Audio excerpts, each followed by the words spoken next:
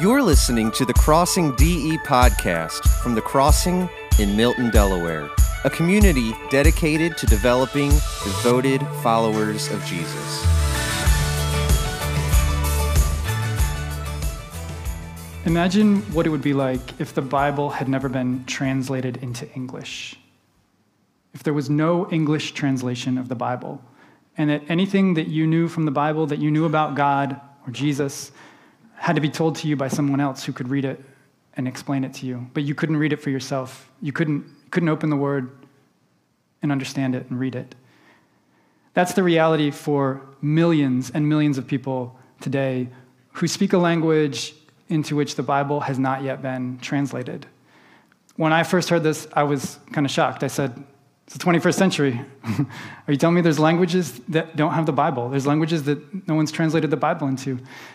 But it's true, and the reason is because there's so many languages spoken in the world today. There's actually over 7,000 different languages that are in use today.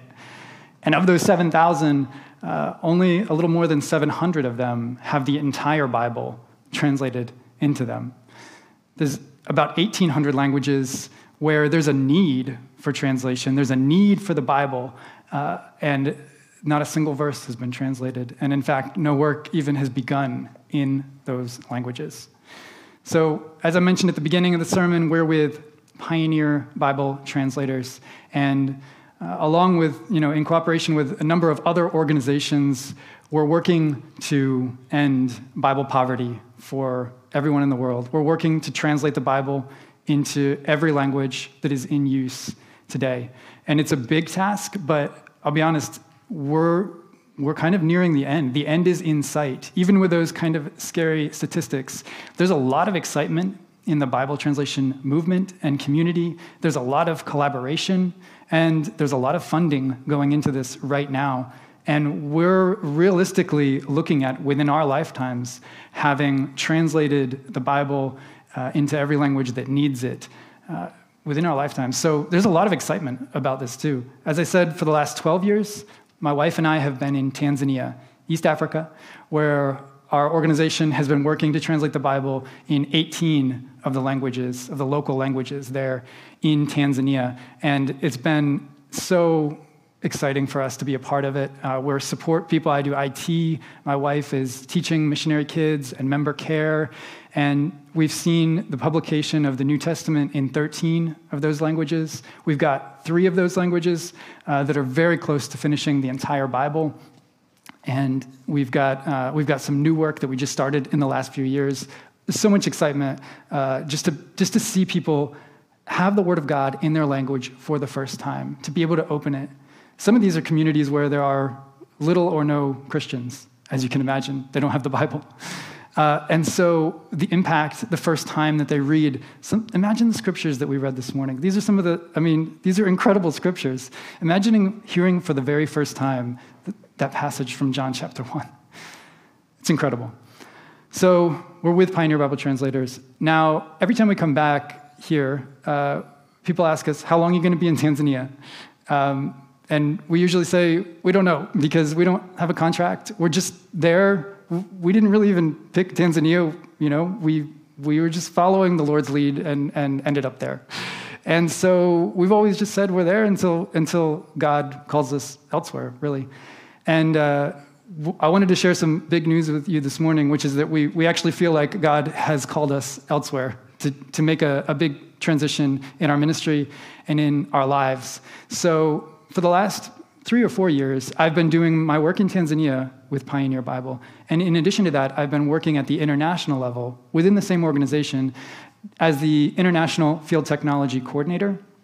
It's been an opportunity for me to work with all of our teams worldwide in kind of building capacity for our technology resources that are so critical to the translation work that we do. Out of that has come an opportunity for me to join our field ministry team, which is based in northern Italy, and to be involved more at the leadership level within the organization, and to be involved at the international level, assisting all of our teams around the world to see our translations be a success and be in use. And so when this opportunity was first presented to me, to be honest, Emily and I were both kind of reluctant because we love Tanzania. We love the people there. We love the work and our team. I mean, we've been there 12 years. Most of our adult lives, our kids have grown up there. It's our home, really. And so the prospect of leaving was very daunting. But as we prayed about it and thought about it, we really felt like it was the right time. For one thing, the work that I've been doing to set up IT systems is all in place and working smoothly. And that's what's enabled me to be doing this international work part-time anyway, is that the IT work is not really full-time because things are really running quite smoothly. Also, as I mentioned, several of our projects are going to be ending in the next few years as we complete the entire Bible. And in fact, we're looking at completing more translations than starting new ones. And so as we kind of phase out the work there in Tanzania, it seemed like the right time. This is also the first year that Emily is not actually involved in teaching other missionary kids. So her leaving won't really affect the other families the way it would literally any other year since we've been there. So it kind of seemed like the right time. It's Italy, so my dad was pretty supportive of that move. And what we're going to be doing is looking at transitioning to that role and a new role in the organization there. Looking forward to new responsibilities, new challenges, and not really looking forward to learning a new language because language learning is very hard. But it's going to be a good change for our family, and so we're excited about it, even as we're kind of sad to be leaving Tanzania. That's kind of the big transition, the big change for us. But in addition to that, as you might know, my wife Emily is pregnant, expecting our third, and so she's due May 1st here in a few weeks. In fact, she's not here this morning; she's just resting at home, and so she's going to be having we're having a girl, and we're here in the States right now, really, for that purpose. But it's also an opportunity to kind of explain this transition and talk about what we're doing. So our plan is, Lord willing, if all goes smoothly with the birth and that the baby's healthy and everything, we should be ready to leave here by September, and we'll go directly to Italy to begin a new chapter of our lives and a new chapter of our ministry with Pioneer Bible Translators based there. That's a strategic hub that is serving all of our projects worldwide. And so it's exciting. We really would love for you guys to keep praying for us. This church, we're really a living link here. You guys are our main supporters and our prayer, supporters, and we're so thankful for that. And we know you guys have our backs and you'll continue in that way. And so it's really with confidence that we can make this transition because we've got such great support from the church here. One question that might come up is, what about Team Tanzania, the short-term team that Hannah has been putting together to send a team to help out with childcare during the branch meetings in Tanzania? The quick answer is we want that to continue. Even if we're not there in Tanzania, this church has invested a lot in the work in Tanzania through us. And really, we're still connected to that ministry, just kind of at the international level. And so we would love to see that continue. Hannah is planning to continue with that and put a team together for this fall. And actually, we, in years to come, Emily and I hope to kind of join that team because we're going to be looking for any opportunity to go back to Tanzania, to visit.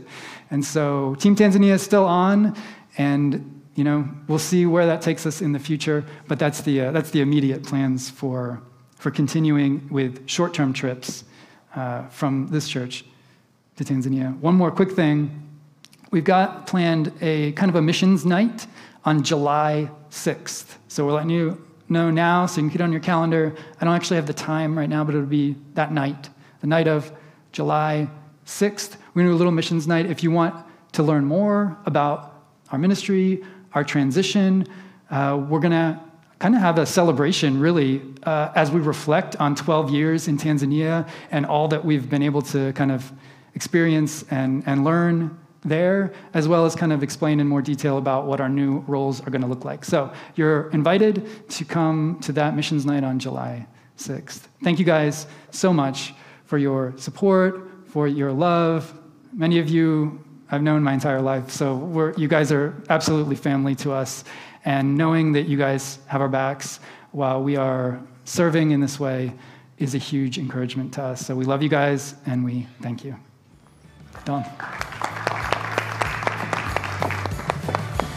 Thank you for listening, and don't forget to subscribe.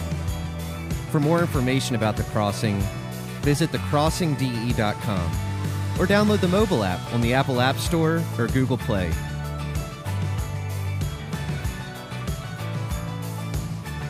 Music for today's podcast is from artist Sounds Like Sander, under license from soundstripe.com.